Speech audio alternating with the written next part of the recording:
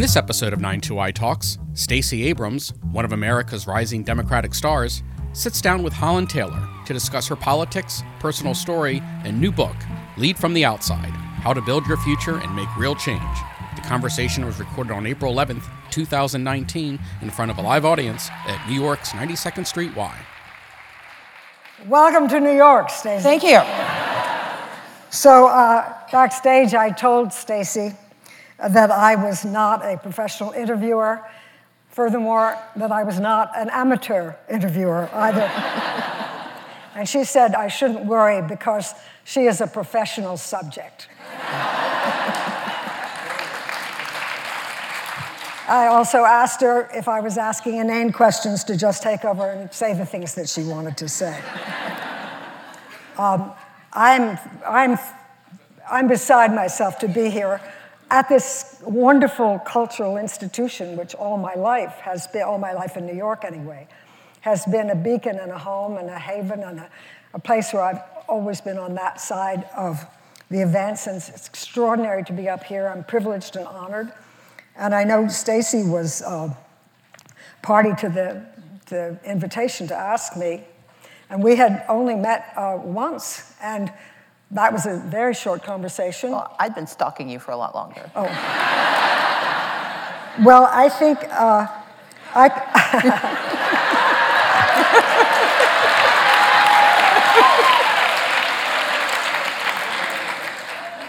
I didn't know that, and I'm very happy about it. I actually forgot what I was going to say, but only for a second. Stacey, you know, I think it had something to do with my doing the play about Governor Richards. And the reason why I did the play about Governor Richards is the reason why I'm thrilled to be here, and the reason why Stacey Abrams is a leader I believe in and trust and know from the merest contact with her. And I think that there's a knowingness that we all have that we can access to greater or lesser degree. There is a knowingness about people that we meet. I used to say about Anne, it was Richards, it's not what she said, it's not what she did, it's who she was. And I know who you are. Well, thank you. I barely know you, but I know who you are. Thank you. So,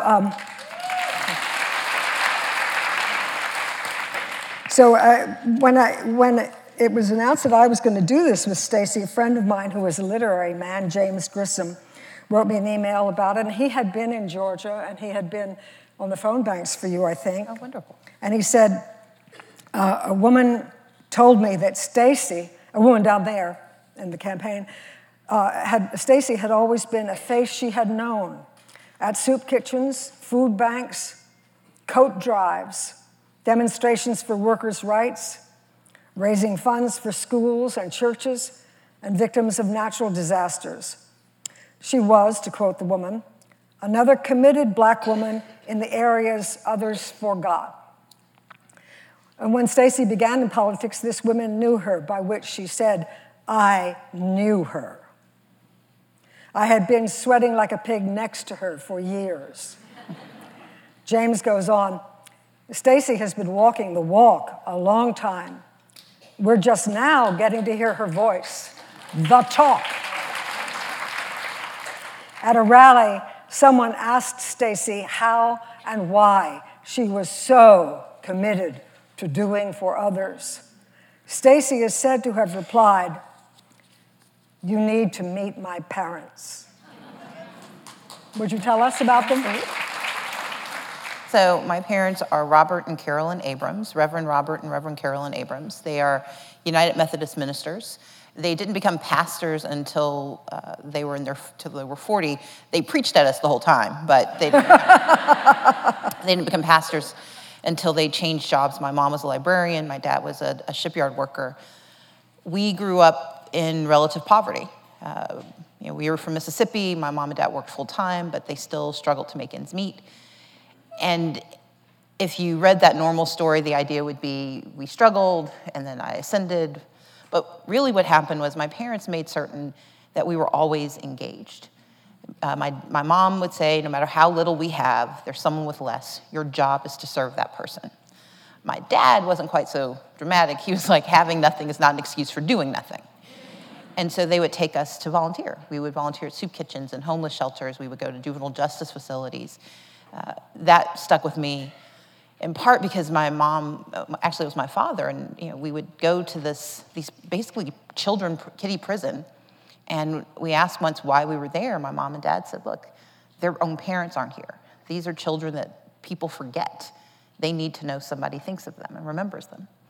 And so I watched my parents, instead of just telling us to be good people, instead of saying you should serve, my parents did that. And that meant sometimes we were doing without, even though we would go home, we would be at a soup kitchen or homeless shelter, and then the lights were off at home. And we were eating what we called mom's specialty for like the third time. We didn't realize that was just the cheapest meat and the last box of rice.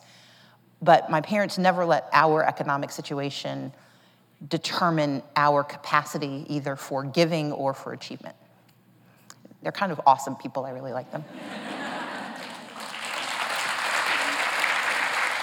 I love a story about your father who was in the audience at one of your sister's graduation, and he stopped the proceedings because the principal had mispronounced her name. Now, I have to put this in context. There's one high school in Gulfport, Mississippi. So all of the students in the city graduated from Gulfport High. We would graduate from the Coliseum, which is this big, huge facility. My last name is Abrams. So Andrea was the first person to walk across the stage. And they called her Angela Abrams, which is not her name. And they did not recognize that she graduated with honors, and she was one of the few African-American students to graduate with honors. Now, we're in the upper rafters, but we can hear really clearly. And so when the principal says, Angela Abrams, my father and his dad, my grandfather, everyone's mad, but they are really mad. And so they get up and go all the way down, all the way to the stage, and find the principal who's he's calling out the names. And by the time they get down there, they're at least on the H's. Like, and my dad, and the thing is, when we were like, oh God, when my dad and my grandfather get up, what happens is my mom's like, yes, you go take care of this.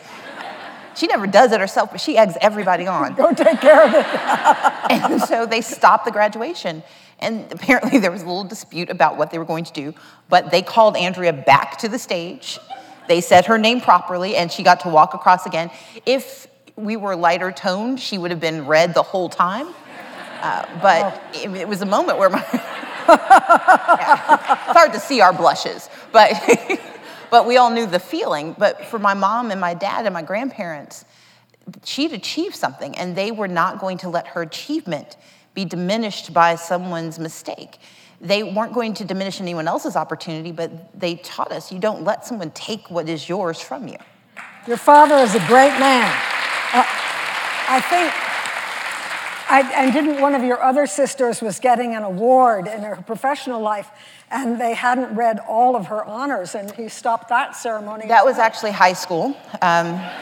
We stopped inviting him to stuff after a while. So, and now my father's usually the mouthpiece, but my mother is always pushing him. So she just kind of smiles. She's like, Robert, did you hear that? And I'm like, dude. So when we moved to Georgia, Leslie and I were both, I'm a year older, but 2 years ahead of her in school, anyway. And so when we got to our new school, we were fairly high achievers, and we both received a number of honors. And, at the end of the school year, they award things. Well, they just couldn't believe that both of us had gotten honors and the top scores and lots of things. And so they kept announcing my name, but kept forgetting hers. And after the third time, when my father had to correct them, he stopped the ceremony. And he made them, because Leslie's shrinking further and further in her chair. And I'm getting righteously indignant on her behalf, too, so I may have been part of the instigation. But my father, now that time he actually did get into an argument, and the principal threatened to have him banned from the school. But we were able to resolve it, and Leslie got all of her awards. That's a fabulous story. What a wonderful father. Now, I have heard that you're an introvert. Yes. I want to know, and I sort of understand. I mean, we've read about you. You're a geek. You're a Trekkie. You're a scholar. You're a lawyer. Oh yeah, all these things. You're a lawyer. You're a romance novel writer. You're many, many things. So you have a lot of interests and a lot of things to keep you busy. And I assume working in solitude works best, as it does for most people. But you really thrive on being by yourself. And so you've chosen a life that thrust you among us, pressed to the bosom of America. How has that been going for you? It's hard, man. Here's the thing. Introversion, for some, it's expressed as shyness. For me, it's quiet. I prefer quiet and solitude, mainly because there are those who draw their energy from the people around them. There are others for whom it takes energy. And it's not a bad thing. It's just a difference in how we engage. And I think for a lot of folks, the notion of introversion means that you don't want to be engaged. And that's not the case. I care about the world. I just want the world to leave me alone when I'm done. And so part of being, when I first told my dearest friends and my siblings, and I was like, I'm going to run for office. And they're like, you have to talk to people, right? And my best friend, I think, laughed for like 7 minutes. I think I hung up and called her back, and she was still giggling. But the reality is, even in this moment, I'm excited to be here. I'm very glad I can't see any of you. The lights are dim enough.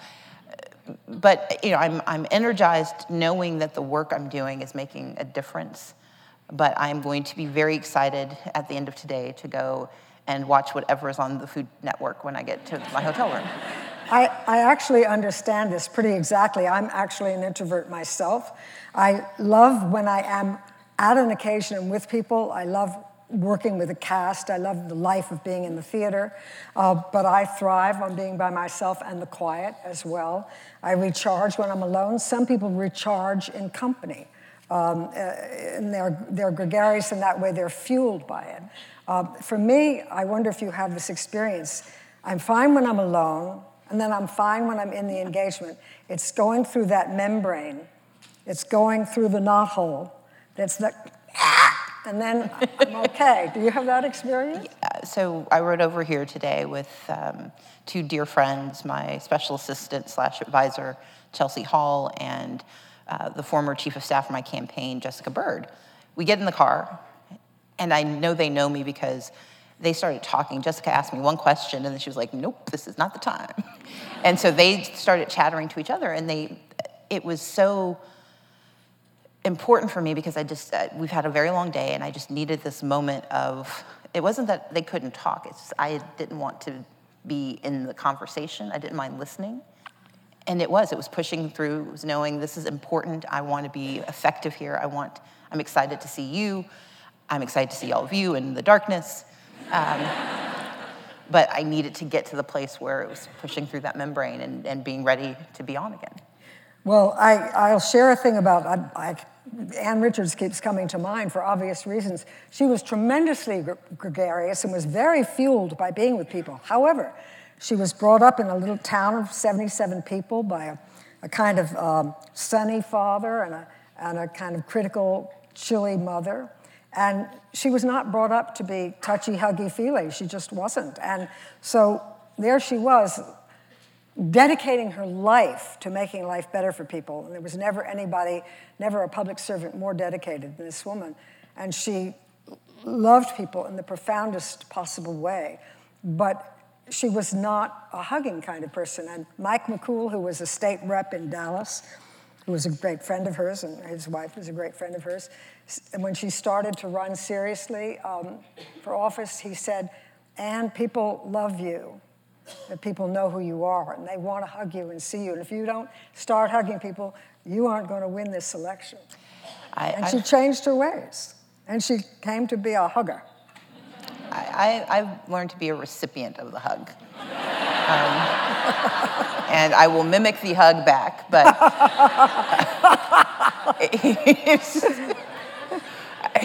so my dad is very much an extrovert. My mother is an introvert, and what I've learned is that I can channel my dad's behavior and my mom's energy. And that's been my sort of way of navigating. I mean, they were both ministers, and watching how they engaged their parishioners was really instructive to me, because my dad was always out there. Yeah, he is a hugger. But my mom, she understood that sometimes what people need is for you to do. They need to see that the work is done, that the service they need. And that's often how I express my feelings, because I'm not always going to remember to ask you about your day or to shake your hand. I practice. And in fact, I ended up, when I became a manager for the first time, I was awful at it. I had to hire a psychologist for my team because I was a really bad manager. And as I learned to get better, part of what he said was, he said, look, they know you want them to be successful, but they don't know you care. And I said, well, I do all these things they ask for.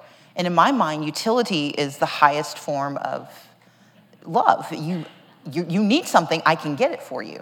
And he said, but sometimes they want to know that you care about them having it. And I was like, I don't know what that means, but okay. And so I made a chart. I make a lot of charts. And so I made a chart, and I listed the 3 things they seemed to care about the most, and the day I would ask them about it. So I knew Saul had a dog, and so I would ask Saul about his dog on Thursdays. But I didn't want to get too regularized, so I would randomize when Saul got a dog question, and when Rebecca got this question. But it changed them. They were so happy because they needed to hear that I thought about something other than the job. And it took that for me. It didn't change how I think, but it changed how I behaved. And that's one of the things I talk about in the book, that sometimes the accommodation of other people means not that you change who you are, but you adapt how you behave so that you can understand how they are. And a lot of times we are so solid in our behavior and so right and certain about how we are, we forget that engagement and interaction does require compromise from both sides. It's great. It's great. In the first edition of Stacey's book, and that book will be available later tonight, as I think was said, and she will sign for you as well. In the first edition of that book, the preface is different from the current one. In the current one, you talk about the aftermath of the election. But in the first preface, you talk about growing up very scarred. You were born genteel poor, as your mother would say, black and in Mississippi, with a great big brain, with nobody expecting you to have one and exercise it. You had a lot of scars and wounds, as everyone in childhood does, but you were in a particular position to receive a lot, and you were quite wounded by it all and quite frightened of failing, and yet you had tremendous ambitions and desires and goals. And these two things coexisted in you in a very interesting way. I wish you'd tell the Rhodes Scholar story, if you wish to. Sure. I will say this. I never thought of myself as wounded. I mean, clearly that's what I described, but... I felt it. No, and that's... I was upset, so that's... Well, I appreciate that. No. I was like, wait. No, I appreciate it. I was like, whoa, it probably was. It was crappy. Yeah, that's true. Okay. Yeah. But, it was just, it was what it was. So the story I start with, when I was in college, I was at Spelman, which is this amazing college, and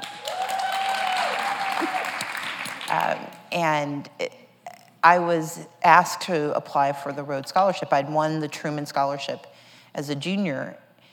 I accidentally won the Truman. I did not know what it was. It just said they gave you money for public service, and I'm like, well, I'd do that, so let's see if they give me the money. And it wasn't until I won the scholarship and went to Missouri to meet the other Truman Scholars, I realized, wait, this was a big deal. And I got in trouble because I didn't tell my parents about it. I mean, they knew I was in Missouri, but I didn't tell them, they didn't know what the Truman was. And turns out other people's parents were flying in and driving up.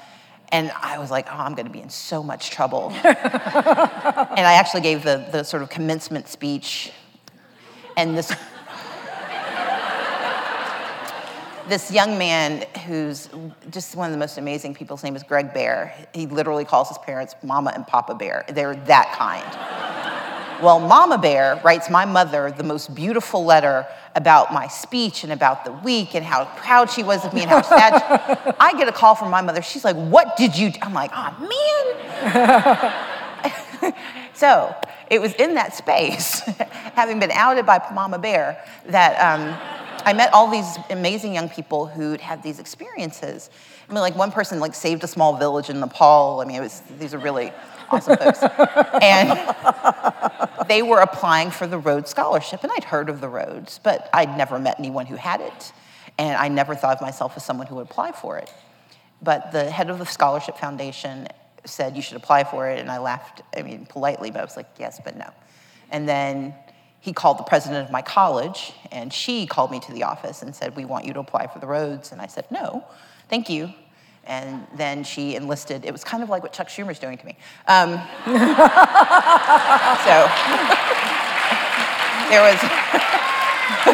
there was a coalition of people who were enlisted to tell me to apply for the Rhodes. And finally, just to make them leave me alone, I was like, fine. But the narrative they used was, look, no one has ever gotten through Mississippi. There had never been a black woman who had been the nominee from the state of Mississippi. And they said, we think you can be that person. And I was terrified because I did not want to fail. This was bigger than anything I'd imagined. I'd heard of Rhodes Scholars. I was not one. I didn't come from that background. I didn't speak another language. I could run, but only if someone chased me. I didn't meet any of the things that you were supposed to be. But, at that time I gave in to, I was like, I would talk to my mom and my dad, and, they were like, look, if you want to try this thing, try it. And so finally I was like, fine, I'll screw my courage to the sticking place and I'll apply. And I got an interview. And I'm like, darn, I did not do this well. So then I go to Mississippi, and my parents drive up from Gulfport to Jackson. And we're in this hotel that my parents could not afford. And I go to do the interview, and they ask me all these questions, and I do not, I said, I don't know in more ways than I've ever said it before. I'm like, I don't know. I don't know. I do not know. That is information I do not possess, and I cannot provide it. And so I finished the interview, and I'm like, there's no way I'm going to get this. And they keep you, it's this torture chamber where you're in there with everyone else, and all of you are remembering all the ways you suck. And it's like 4 hours, so you're just marinating in your suckitude together. But you don't want to tell anybody else because you're like, maybe they sucked worse. And then they call you all together, and they sort of march you out like a firing squad. And you're standing there, and they announce in front of you who was selected, and only 2 people were going to be the nominees to the region, to Texas. And they said my name. And I'm like, did y'all hear me in there? And so I became the first black woman in Mississippi to be the nominee. And so I leave, I go back to the hotel, and I walk back, and I go see my parents, and it's dusk, and I tell them, I've been nominated, and my parents start to cry. And I'm like, they're crying, so I'm gonna cry. And I'm asking why, and my mom says, she's like, look, I'm the only person in my family to finish high school. Your dad is the first man to ever go to college. And my father's dyslexic, and so he didn't learn to read really well until he was in his 30s, because they didn't diagnose dyslexia in Mississippi, and segregated Mississippi in the 50s and 60s. And my mom said, we don't care if you win. We're just so proud that you try, because you've come further than we ever dreamed we could be. And to be able to sit in this hotel with you and to watch our baby get this thing, that's what we want for you. It's not whether you win, it's that you had this opportunity. And I'm glad they felt that way, because I did not win the Rhodes. And then the process, there was a lot of racial overtones to the process in Texas. Texas is a very complicated place. But it crushed me, because I didn't want it, and then I wanted nothing else, and then I didn't get it, and it clearly prepared me for 2018. But when it happened, I actually turned down scholarship offers to graduate school at Harvard and at Stanford. I'm sorry, Harvard. Yeah, I applied to Stanford too. University of Chicago. I applied to lots of places and decided not to go because I wasn't sure I was smart enough. But Harvard was really the place. I was like, I'm a big fish in a little pond. I am not capable of swimming with these other intellects.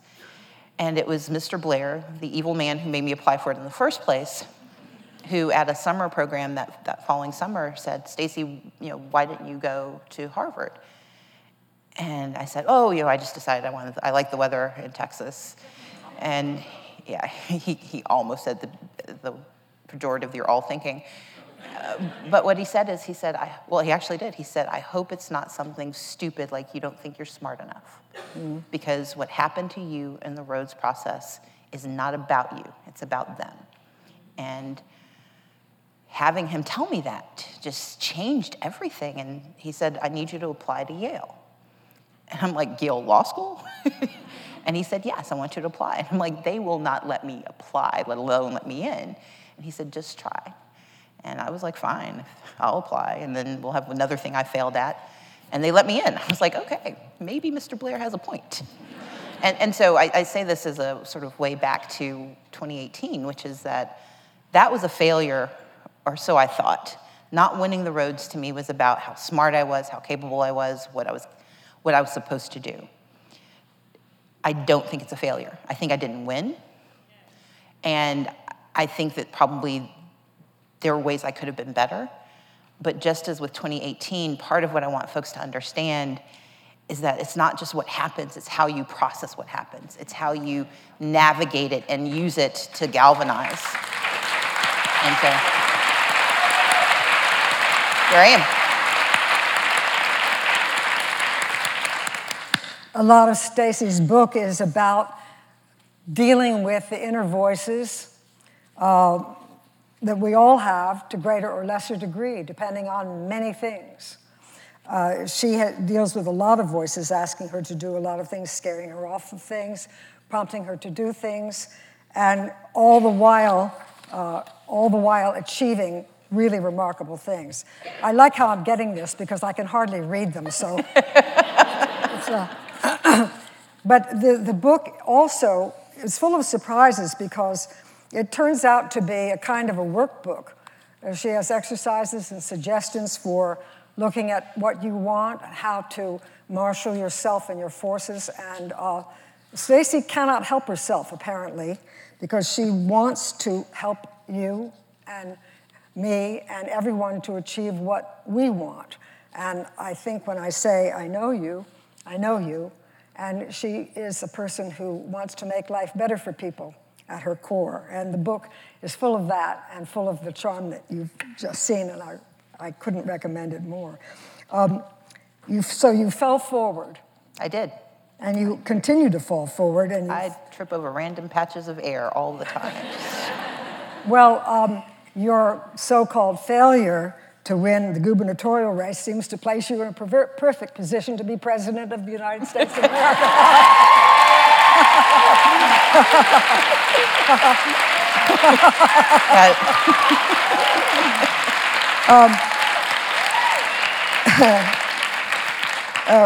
We all have a lot to learn from failures, and of course they rarely are literally that.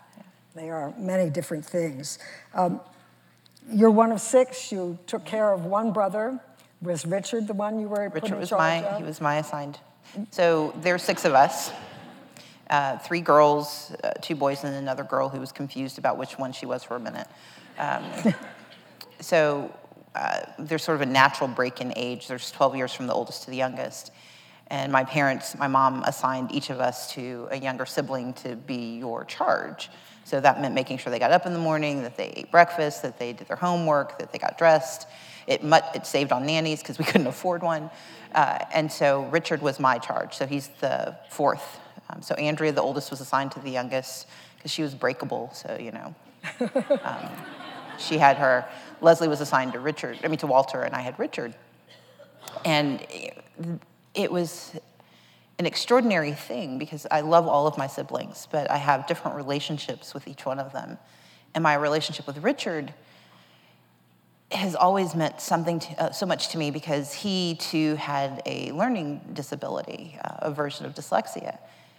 And it was my older sister, Andrea, actually, who realized that if you read to Richard if you gave him more than once to read or understand something, he could get it. But often in class, he would miss things, and it was because the way concepts organized themselves for him was different. And our older sister's just an extraordinary person. And so with Richard, it was sometimes my job to just sort of work with him to make sure he was getting it done, because Richard's so smart. But it can be very isolating, especially in our family, to not be able to do things immediately. But he's also one of the kindest people I know, and he's very quiet too. Except, this is back, anyone under the age of 40 will not understand this, but there were these things you have to use to turn on the TV with a knob. And he wasn't allowed to turn the TV on. And he loved Saturday morning cartoons. But he did not understand that they don't start until 7, and he would wake up at 5. And he would come and stand by my bed like some specter or zombie, just staring at me. And he was like, Stacey. I'm like, Richard, it's not on yet. Every Saturday. Stacey. I'm like, if I hurt him, they will know. And so finally, I would just have to get out of bed and walk into the living room with him, holding his hand. I would turn on the TV to the static because there was nothing on TV on Saturday at 5 a.m. And that child would stare at the static until the cartoons magically appeared. And I love him now, but I did not like him then. But he's now a social worker who works with homeless children, homeless adults, young adults in Georgia. And watching him with these young people who've been tossed aside by community, a lot of them are ex-foster kids who've aged out of the system. They have such potential, but they are so lost. And I'm just so proud of how well he sees them and imagines more for them. And then when I see him with his children, he's got a son and 2 daughters, and just how deeply he loves his family, I just remember, this is someone who is patient. My God, was he patient, because it was 2 hours before TV started. But he's also just committed to being there for those who need him. Well, you have a wonderful set of brothers and sisters. Your 3 sisters are all professional women. One is a judge. She was a prosecuting attorney. The other is a evolutionary biologist. That's the youngest. And the other is The eldest is a cultural anthropologist who's also the VP of diversity at Center College. So tremendous achievers. They're very afraid of my parents. And you have another brother who presents a very interesting problem for you and has also allowed you to learn a lot of things. Would you tell us about that? So I would recharacterize. Walter, I wouldn't say he presents a problem. Walter's brilliant. When he was 8 or 9, we got this Moravian star for Christmas from someone. And it's this complicated puzzle thing. And my dad looked at it and he was like, I don't know why somebody gave this to us. We're not going to put this on the tree, because he couldn't figure out how to put it together. And it had wiring and everything. And I think we were all off doing something else. And we come back in the room and Walter has assembled it. He's figured out how to wire it. Just from looking at the package. That's his mind. But Walter also has bipolar disorder. And he was undiagnosed for most of his childhood because he had early onset diagnosis, so it was about 15 or 16, we believe, when the onset happened. We didn't have health insurance, plus there's no conversation often in especially poor communities about mental health, and certainly not in our high schools. And so he went undiagnosed, and more importantly, he was typically just treated as a bad black kid. And so what were cries for help were treated as just him being a bad kid. And my parents knew he wasn't bad, but they also didn't have the language or the tools to understand what he needed. And he did what so many young kids do, young people with mental health disorders.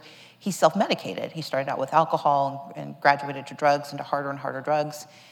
And Walter has been in and out of trouble since college. He went to Morehouse College. I mean, Walter's incredibly smart, but he dropped out before his senior year. He's been in and out of rehab, in and out of jail. I've funded a lot of his rehab. And I can tell you that rehabilitation is important, but so is systematic change for those who need the support, because it's not enough to go to rehab. When you are dual diagnosis, rehab only addresses part of it, but if you don't address the mental health challenge, treating the disease of addiction without treating the disease of mental health means that you're only solving half the problem. And unfortunately, in our society, the solution for the other half is prison. And so Walter's been in and out of jail, which for parents who've been a part of criminal justice reform and have done such an extraordinary job, it feels sometimes, I think, for them like failure, but it's not failure. Walter is not lost. He's hurt, and he's 40, and has challenges before him that we can't fix. And I think that's the hardest part with Walter. We can't fix him. He can't fix himself, but we can present him with tools, but he can't get access to health care because he's an ex-offender, and he lives in the South where we have an expanded Medicaid. He gets in trouble, and he doesn't get a chance to make up for it. He violates his parole, and he goes back to jail.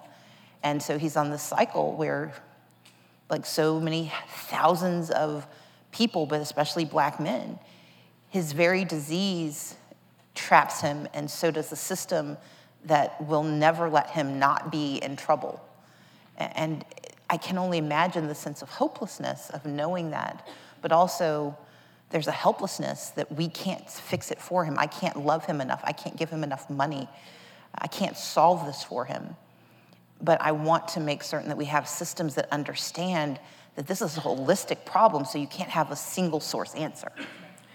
I can't tell you how...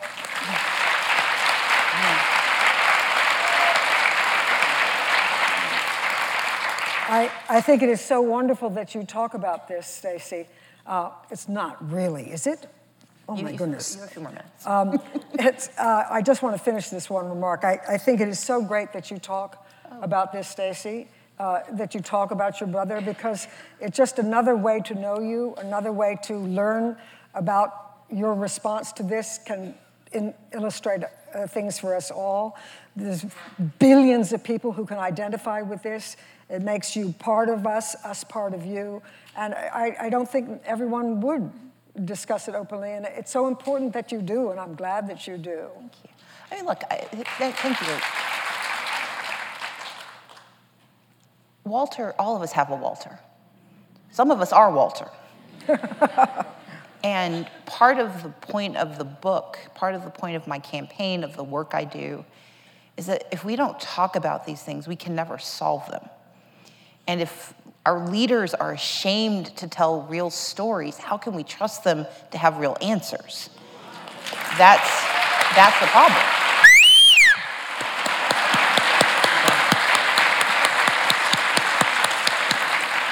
And I want to say this, Walter gave me permission to tell the story.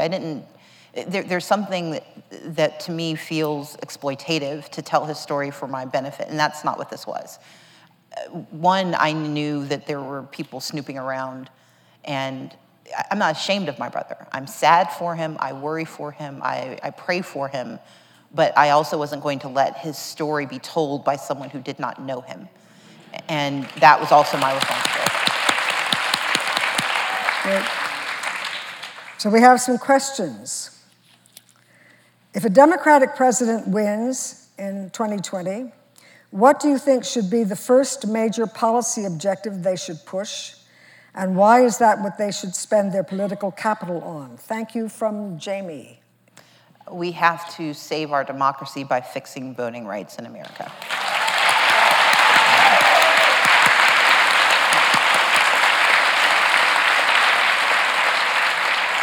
If you want an answer to climate change, if you want to end the economic insecurity of our communities, if you want to address criminal justice reform, every single public policy has to have voters.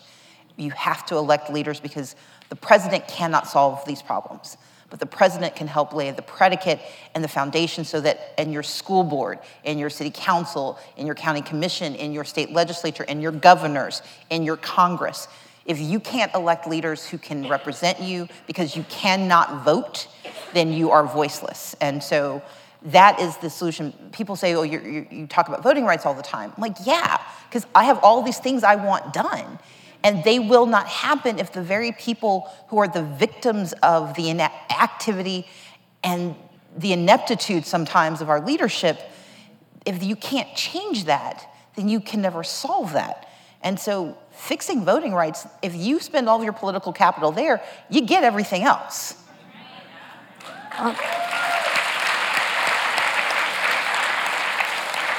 And I know, Stacey, there are so many programs that you are caring about and going to work on, about education and taxation and all kinds of things. But I know that after the loss of the gubernatorial election, you went to bed and had some ice cream for a few days. And then 10 days later, within 10 days, she had formed a non-for-profit organization called Fair Fight Action, which is all about fighting voter suppression.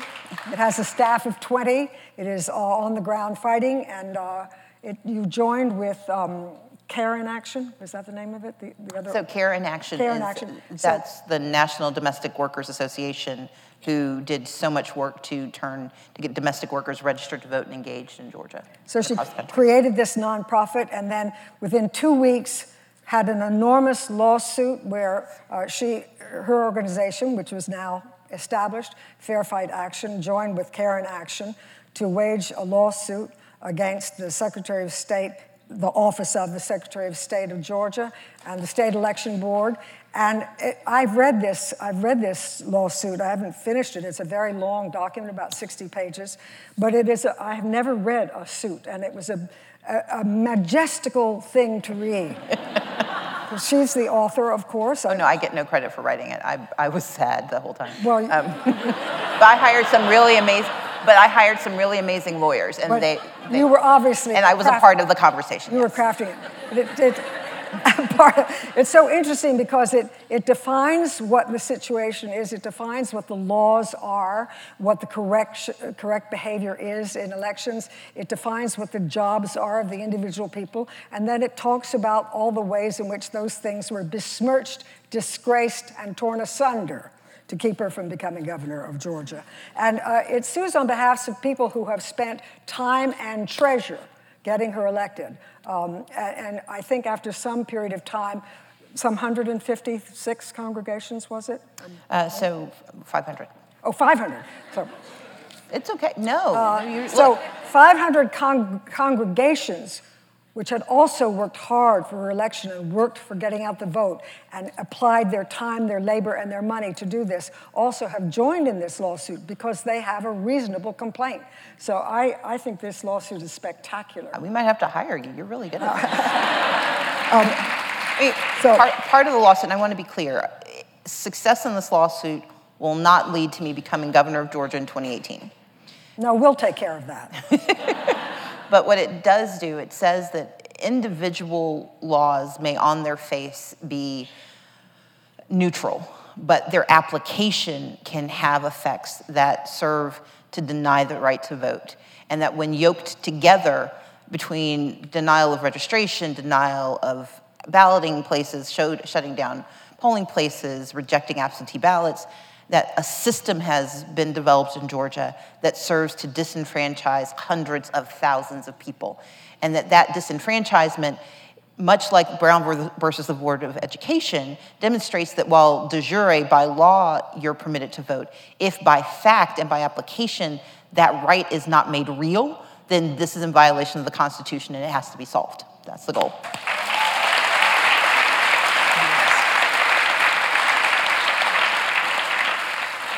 This is not signed. It looks like perhaps a young person's handwriting. Or perhaps not. Why do voters not punish candidates like Brian Kemp, who actively work to take away civil rights? Because there are populations who believe they benefit from the other half of the population not having their rights. When you think of power as zero-sum, then it's strong. If you believe power is zero-sum, then if they have it, then you don't. And that is the architecture and the theory that is espoused by, I would argue, many people in a certain party. But if you look at the history of voter suppression in the last 20 years, it's been largely pushed by Republicans. It's not endemic to Republicans. Democrats screw up too. But the assiduous application of voter suppression has largely been through Republicans, because there is a change in our country in demographics, and demographic change tends to benefit Democrats. And so the demographic changes have led to the ascendancy of folks like Brian Kemp and Chris Kobach and others who make it their mission to deny the right to vote to communities they believe will not be sympathetic to their holding on to power. The alternative theory is that power can be inclusive and shared, that the expansion of power therefore creates opportunities for more people. That's the theory I hold to, that if you solve my problem of poverty, I can buy more of your stuff. If you make sure I'm not sick, I can show up to work and I don't give all of you rubella. If we save the planet, we live.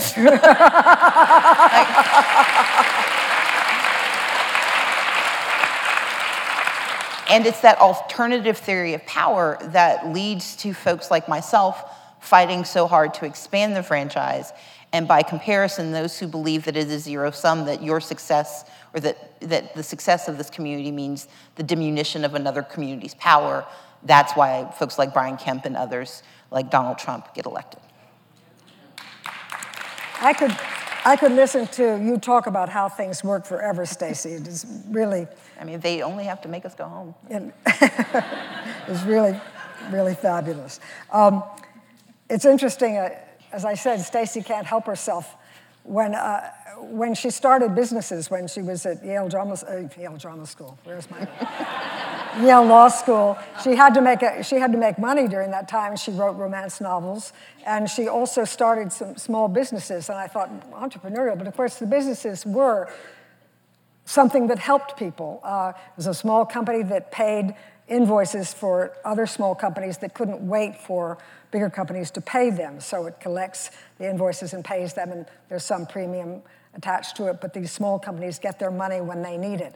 And also she built a business that sold prepackaged formula in bottles for obviously very busy working mothers. So when she was specializing in law, she specialized in tax law. And I remember thinking, that's so dry, that's so unexpected. Why would she do that? But then she is writing these romance novels on the side, but still I thought, tax law, I don't... But then I come to understand now that she studied tax law because her expertise is in non-profit organizations and tax-exempt businesses that do good for the world. So that's why she took up tax law. I love that. What do you see as America's role in the world? Go. What are we doing, or what should we be doing? Well, what do you see as our hopeful? Look, back in college, actually right after I finished college, I had a conversation with a dear friend of mine. He was the first person to credibly suggest to me that I should think about running for president. That's when it went onto my spreadsheet. And he asked me to go to lunch, and we were having lunch, and he was really smart. I thought he was cool. But he was this Republican. I'm like, why are we talking? But I want to get to know him, because he seemed interesting. He's since converted. He's now a Democrat. But at the time, he and I had this just very vehement argument about domestic policy versus foreign policy. He was largely a Republican because he was interested in foreign policy, and I was very much wedded to the importance of domestic policy. And what he said to me is, you cannot lead a country if you can't understand the world. And I did not have a credible comeback, so I was like, fine, what do I need to know? And he gave me a stack of foreign affairs to read, and he made me subscribe to foreign policy. And I eventually ended up becoming a member of the Council on Foreign Relations. I've been to a bunch of countries. I've done a lot of work in foreign policy. I've written articles on foreign power and its intersection with technology and how we think about ourselves. In grad school, I wrote about Brazil. So I've thought about the role.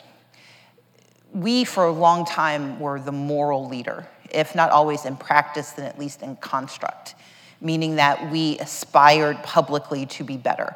We stumbled often, and the challenges endemic with our racial and gendered policies and the way we treated the LGBTQ community, the way we treated the disability community, the way we address marginalized communities, especially the immigrants, that's always been part of our challenge. But what has held us out as a beacon is our aspiration to be moral and good and better. And our economic ability to shore up those who were trying to join us was always critical. We invested in places that had no benefit to us because it was good to have them try. And so where I'm deeply saddened by our current state of affairs is our public disinvestment in good. We are threatening to strip away money from countries in Central America because they have problems, instead of doing what we should do, which is investing to minimize those challenges or at least provide the space to address those challenges. We threaten NATO with pulling away from our compact because we just don't like that they're not spending enough money, as opposed to saying we believe that war is wrong, or at least that the threat of destruction to democratically elected regimes is wrong, and therefore we will invest as a signal that we will always show up to defend democracy and thus the right to be your own. And so, you know, if you watch what's happening in China, China is doing extraordinary investment in Africa. They are building more infrastructure. They are stepping into the space of serving as an intercessor and a supporter in places that we have abandoned because of xenophobia and a racist belief, but also because of a cheapness and a parsimony to our spirit. That is something we have to change. And so what I would argue is our role is to be an investor in good, to be a beacon for better, and to always be the, if not the conscience, then at least a nation that stands for aspiration to higher more.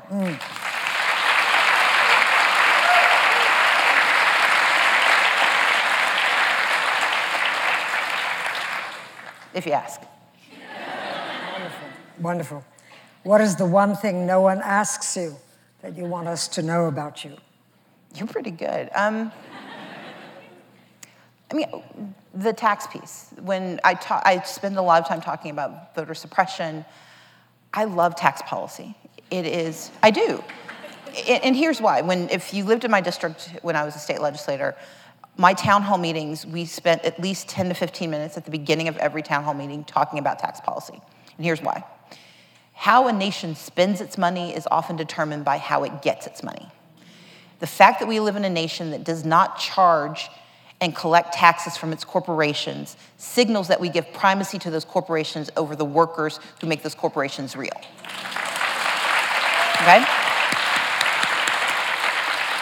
And so until the people understand why taxes they are intentionally so arcane, they are intentionally obscure and so difficult and complicated that we just abandon the pursuit. That's why most of us don't know M theory, string theory for those of you who don't do physics. Anyway, it's things that seem so complex that we just abandon the pursuit before we even dig in. But tax policy structures everything about our lives. It encourages marriage. It encourages or discourages child raising. It makes determinations about whether you get an education and how. The fact that children go to underfunded schools is directly related to a property tax system that gives primacy to your ability to own a home. Okay? We can argue about tax rates, whether we should tax the wealthy or not, but we need to be arguing about tax structure. Who do we value in our society?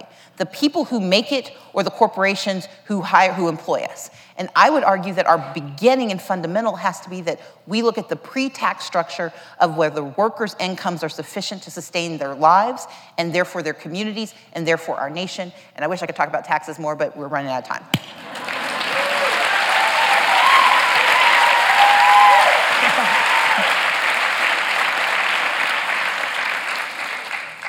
I'm kind of dazzled over here. What's your favorite romance novel, Stacey? It is called, so it's by Nora Roberts. I love her.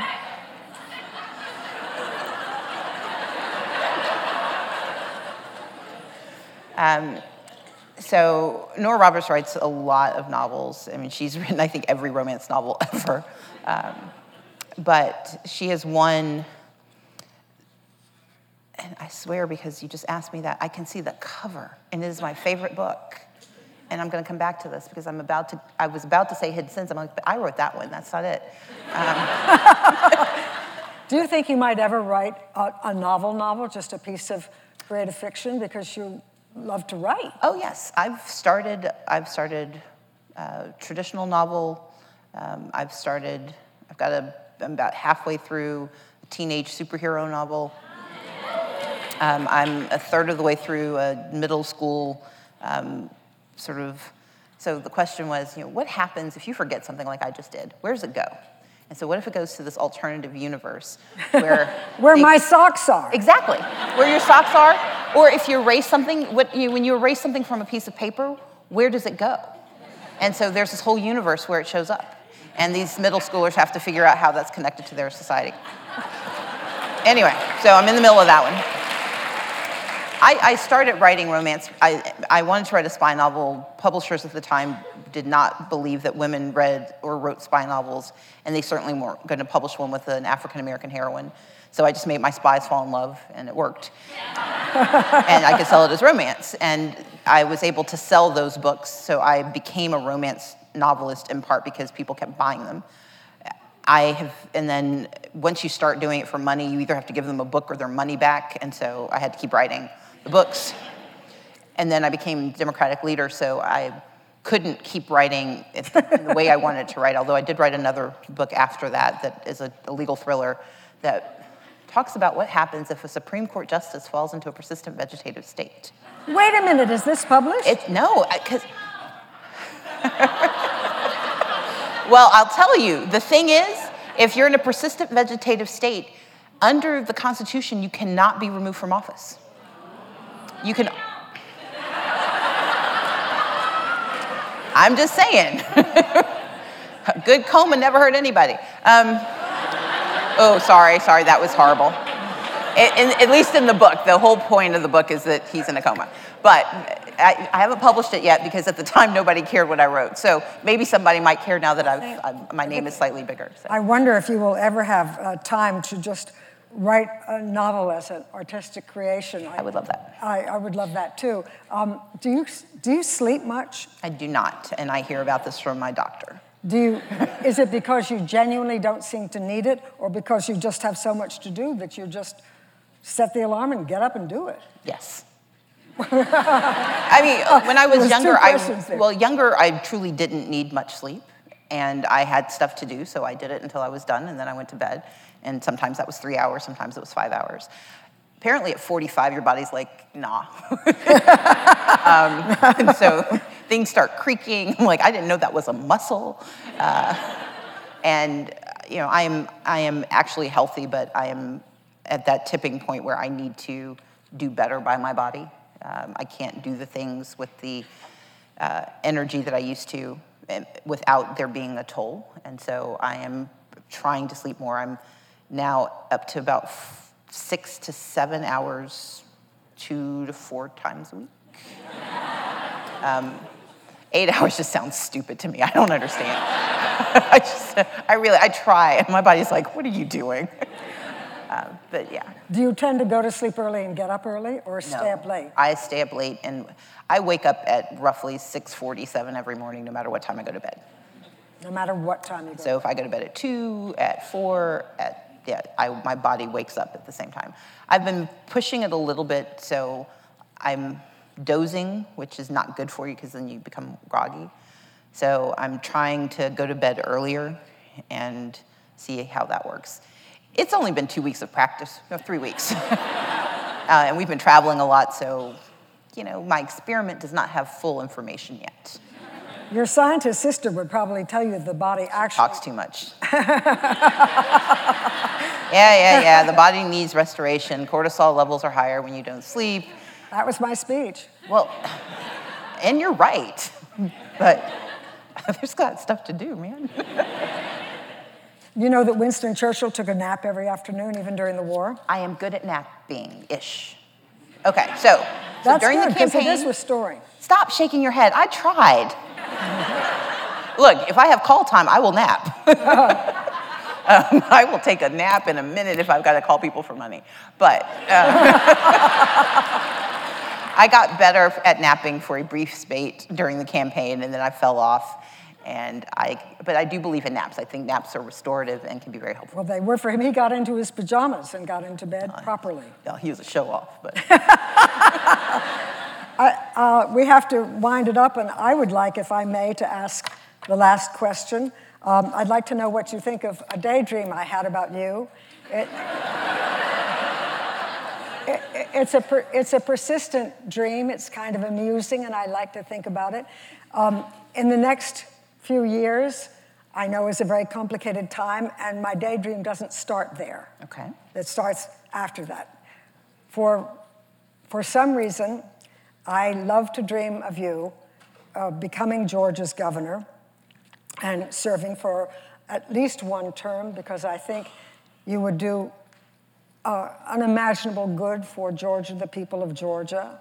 And I think that you would pull the tiller on the South in a wonderful way that would be life-changing and altering for America.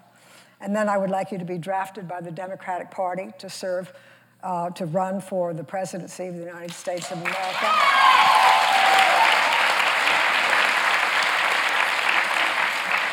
I would like you to be governor of Georgia because you wanted to be, and because, I think a senatorial job, I think I heard Ann Richards say something like this, is the long game. It's strategizing, it's making laws, it's a lot of committee meetings, and you are an executive, as she was.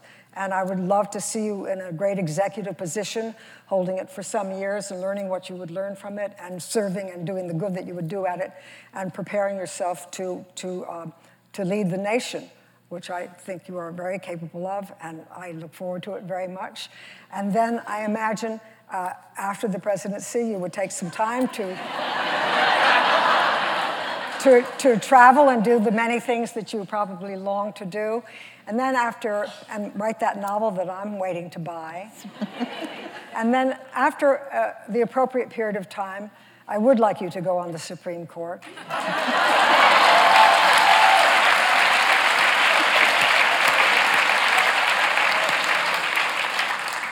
And after that... How old do you think I am? I would dearly love it if you would become the first woman Chief Justice of the Supreme Court. That's my dream. What do you think? I will take it under advisement. I will say this. I want to serve. My job is, what I'm called to do is to figure out how to fix problems. I wrote Lead from the Outside because I had folks asking, how did you do this? And how can I? And so my answer was, let's write a book with worksheets. I ran for governor because I think poverty is immoral. I think it is a solvable problem. And I think if you can tackle... I think governors have extraordinary power to shape social policy. I remind folks that Stand Your Ground came into being because of a governor in Florida. Mass incarceration started with a governor in California. The erosion of the social safety net started with a governor in Wisconsin. And imagine if we had a governor who wanted good for our people. I believe that the presidency is an extraordinary role that can shape not only how we are seen, but how we believe ourselves to be. And I believe the court is critical, which is why the Senate calls me. Because if we do not have a judiciary that values our rights and protects them, then we are at the mercy of racism and sexism and xenophobia and homophobia and all the social pathologies and ills that have fractured us for so long. I am 45. I have a vast imagination. I'm imagining a little bit of time left on this earth, so I'll see how many of those things I can get done.